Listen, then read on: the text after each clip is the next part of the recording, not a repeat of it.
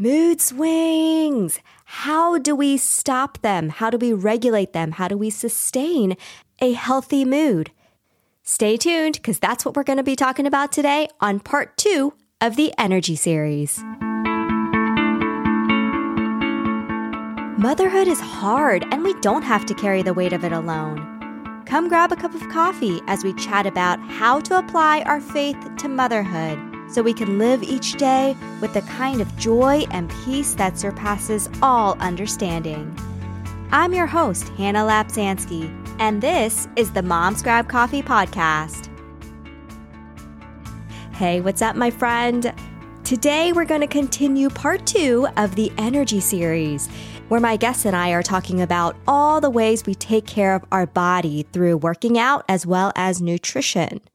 So in the last episode, I talked about micro workouts, which are things that I do to get my body moving while I'm already doing other things, while I'm cooking, while I'm taking care of the kids, while I'm waiting for my son to, finish his stuff on the potty.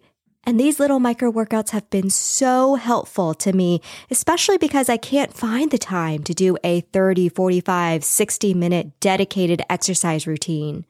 So if that's you, I encourage you to go back and listen to it. It's a short episode, and I promise you're going to get a lot out of it. So today, I'm really excited to get into foods and moods. And what I mean by that is the foods that we can consume in order to regulate and sustain a healthy mood. On the show with me today is Rekishia McMillan, who is an expert in this space. She's an ordained Christian minister, a certified health coach specializing in culinary and integrative medicine, as well as a licensed mental health professional.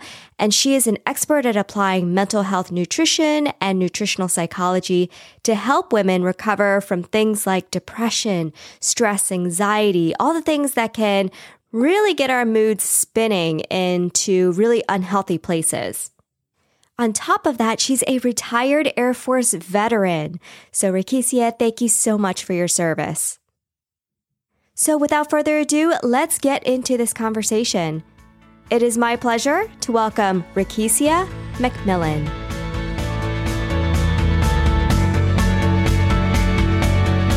All right, well, Rekishia, I'm so happy to have you on the show. We're going to talk about foods and moods. And I think, where I want to start is just how we should approach and think about food. Because I think for many of us, we immediately go to diets and nutrition and, just more of like the physical effects of food. But when it comes to mental health, moods, that's not something that I think immediately comes to mind for many of us.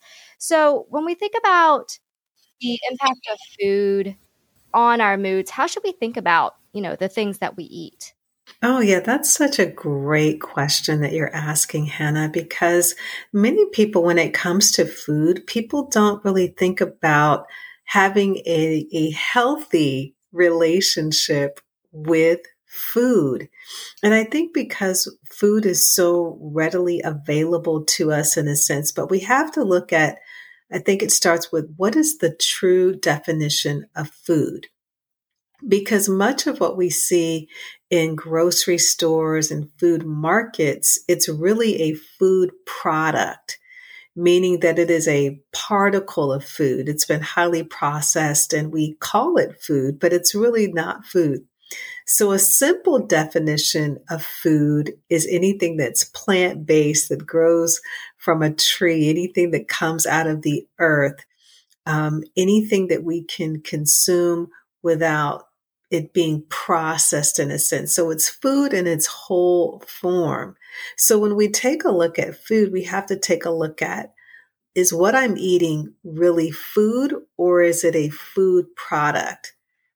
And is it benefiting me in some way? Is it giving me nutrition? Is it giving me life? Is it giving me energy? Anything that is a whole food type of food is what's going to bring you energy, vitality. And so it really begins with what we're eating and taking a look at that. Yeah, so the bag of Doritos I had yesterday was not good. It's not That's a food. food particle, Is that Hannah. what you're saying? A food Correct. particle. Okay.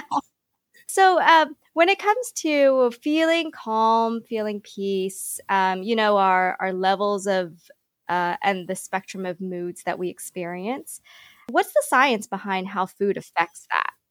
So when it comes down to our mental health and our mood, there are many doctors, there are many therapists, even dietitians. They're starting to help women boost their mood with food.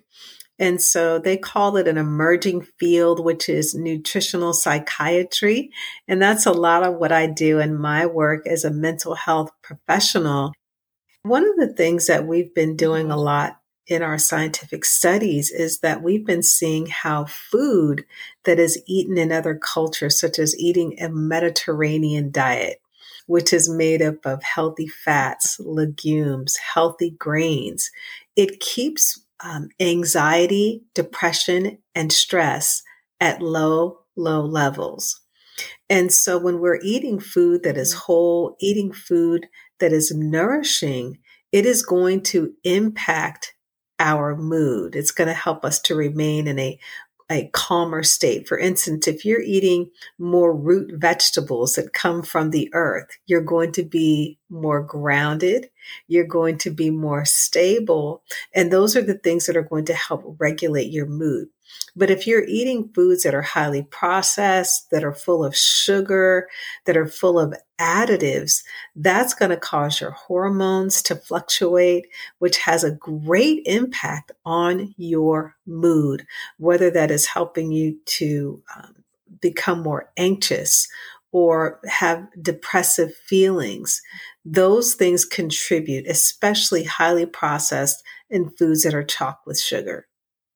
All right, my dear friend, I'm really going to need your grace and forgiveness from here on out through the rest of the episode because Rekishia and I unfortunately ran into some technical issues. So the next part that she talks about didn't record the question I asked her, so I'm going to repeat it now. And then I'm going to do that one more time. And then the rest of the episode, we had to switch over to Zoom. So it's going to sound a little bit different, but the content is still really great. So I hope you stick around. All right, so what I asked next was whether there is a guide that we can follow so that we're still intaking good food without falling into that food particle space. Because when it comes to, walking down the aisle in the grocery store, there are so many options to get frozen meals that you just throw in the microwave or throw in a pan. It just cooks with heat and then you're done. I mean, it's hard to pass that up as busy moms, right? And then when it comes to children's food, so much of that is frozen and ready-made. I mean, my kids eat Dino Nuggets several times a week, and they are lifesavers. So I asked Rekishia, is there that guide that we can follow? Here's what she had to say. Any food that is in its whole form that is minimally processed. For instance, if we're eating frozen fruits or frozen vegetables, those tend to be, readily picked, and they're the more nutritious alternatives. So if you're not eating anything that is whole in a sense, you want to make sure that it is minimally processed, that you're not really changing the quality or the nutrients that's found in food. And many times that is in foods that are frozen.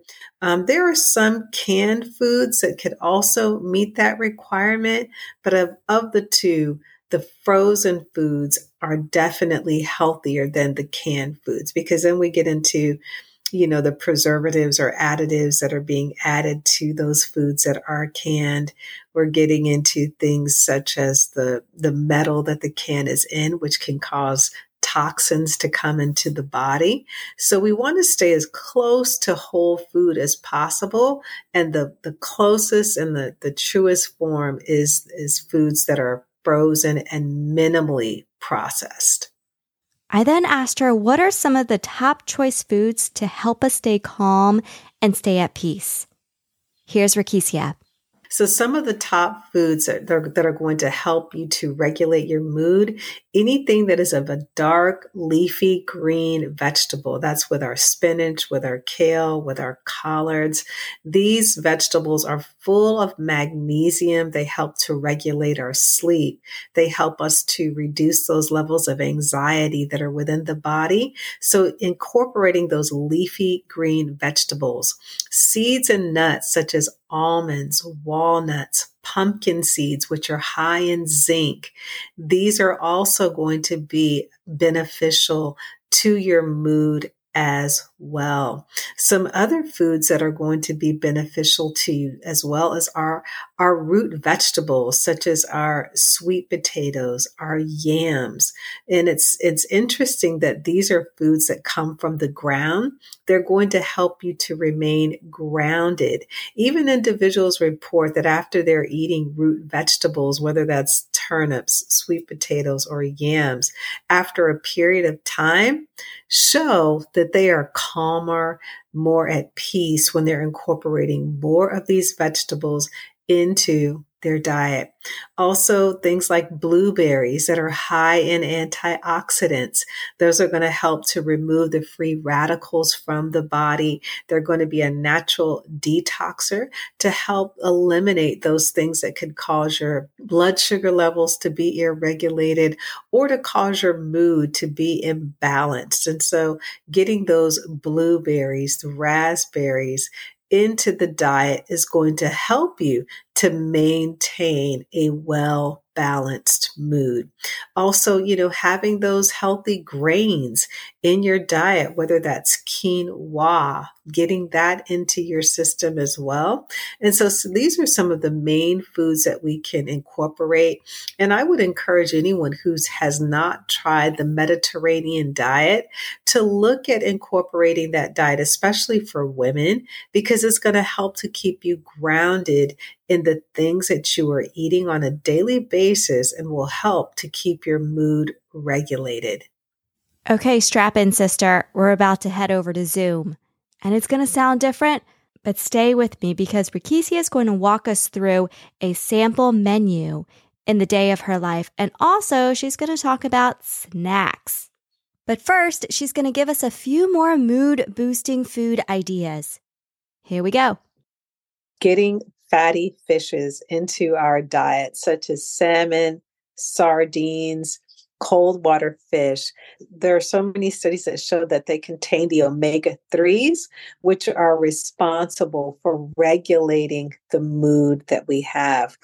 Also including foods that are fermented, such as kombucha, which is a great alternative drink to the sodas that are full of sugar. It's a fizzy, kind of sour drink, but it's got a great flavor to it. But foods that are fermented, like the kombucha, like the kefir, like the kimchi, these are food mood boosting foods that we can certainly include in our diet as well.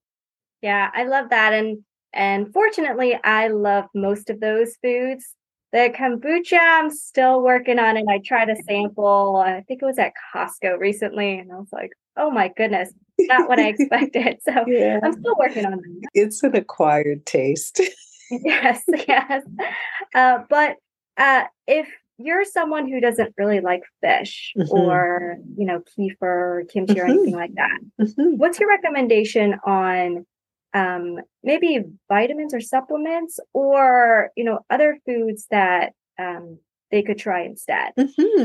Yeah, some of the other foods that are readily available too is that we have legumes, lentils, chickpeas.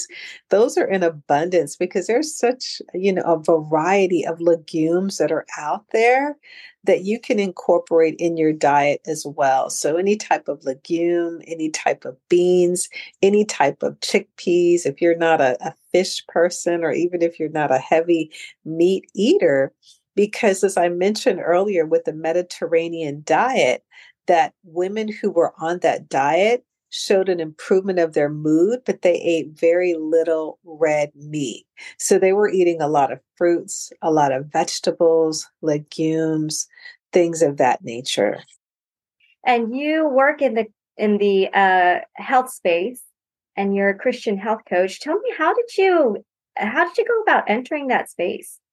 Yeah. And so, I became born again when I was 19 years old. And so I never envisioned becoming a health coach. But when I was going through grad school, working on my social work degree, I felt that God had a better way of helping people to overcome mood and anxiety as an alternative to prescription medications. And so what I saw just really challenged me because I wanted to see something different. And as the Apostle Paul said, there's a more excellent way. I felt that there was a more excellent way that could be done and accomplished through food, that it doesn't necessarily have to be controlled with a medication. And I'm not saying that I'm anti-medication. I believe that it does have its place, but I believe a lot of what individuals are facing can be overcome with food. And so with my Christian background combined with my education as a mental health professional, it was just like a perfect marriage in my profession, so to speak, to be able to bring Christianity into the environment while at the same time helping individuals with their mental health. That is such a cool space to work in, and to be able to, help someone's spirit and relationship with God in addition to helping their physical body is, Mm. I think that's just amazing. Yeah, it's very rewarding because, the way that God created us, we're body, soul, and spirit. So we address our spiritual health through our relationship with God, through the Word of God. But then there's also that emotional, mental component, our soul, that also needs to be addressed, and then our physical body. So I believe that all three must be addressed, according to even 3 John 2 says, I wish above all things that you prosper and that you live in good health, even as your soul prospers. So we have to be able to address the spirit, the soul, and the body in order to achieve that optimal health that God wants for us to have. Yes, and I'm focusing on the body over the next few weeks because I think it's something that we all know is important, but it almost feels like almost the hardest thing to take care of, or Mhm. maybe not the hardest thing, but something that's not as big of a focus as, tending to your spirit. Yeah. So Rekishia, in the last few minutes that we have here, walk us through a day in the life of your eating, schedule. What do you have for breakfast, lunch, dinner, Mhm. snacks? What do you consume in a day? That is a wonderful question, Hannah. So I eat 3 meals a day with no snacking. Oh, And wow. That's so, impressive. I think that within our culture, we have created a um, snacking, I'm trying to find the right word, but what happens is that when we snack, Hannah, that it really impacts our blood sugar regulation, our insulin regulation, and that creates a lot of the food cravings and sugar cravings. But if you're eating meals, like for me this morning, I had a paleo pancake, which was high protein with a little bit of almond butter on that. And then I also had scrambled eggs, but I put a lot of vegetables in that too. So I'm getting a good quality protein that keeps me full until my next meal, which was a chicken vegetable soup, lots of wonderful vegetables in there, lots of chicken.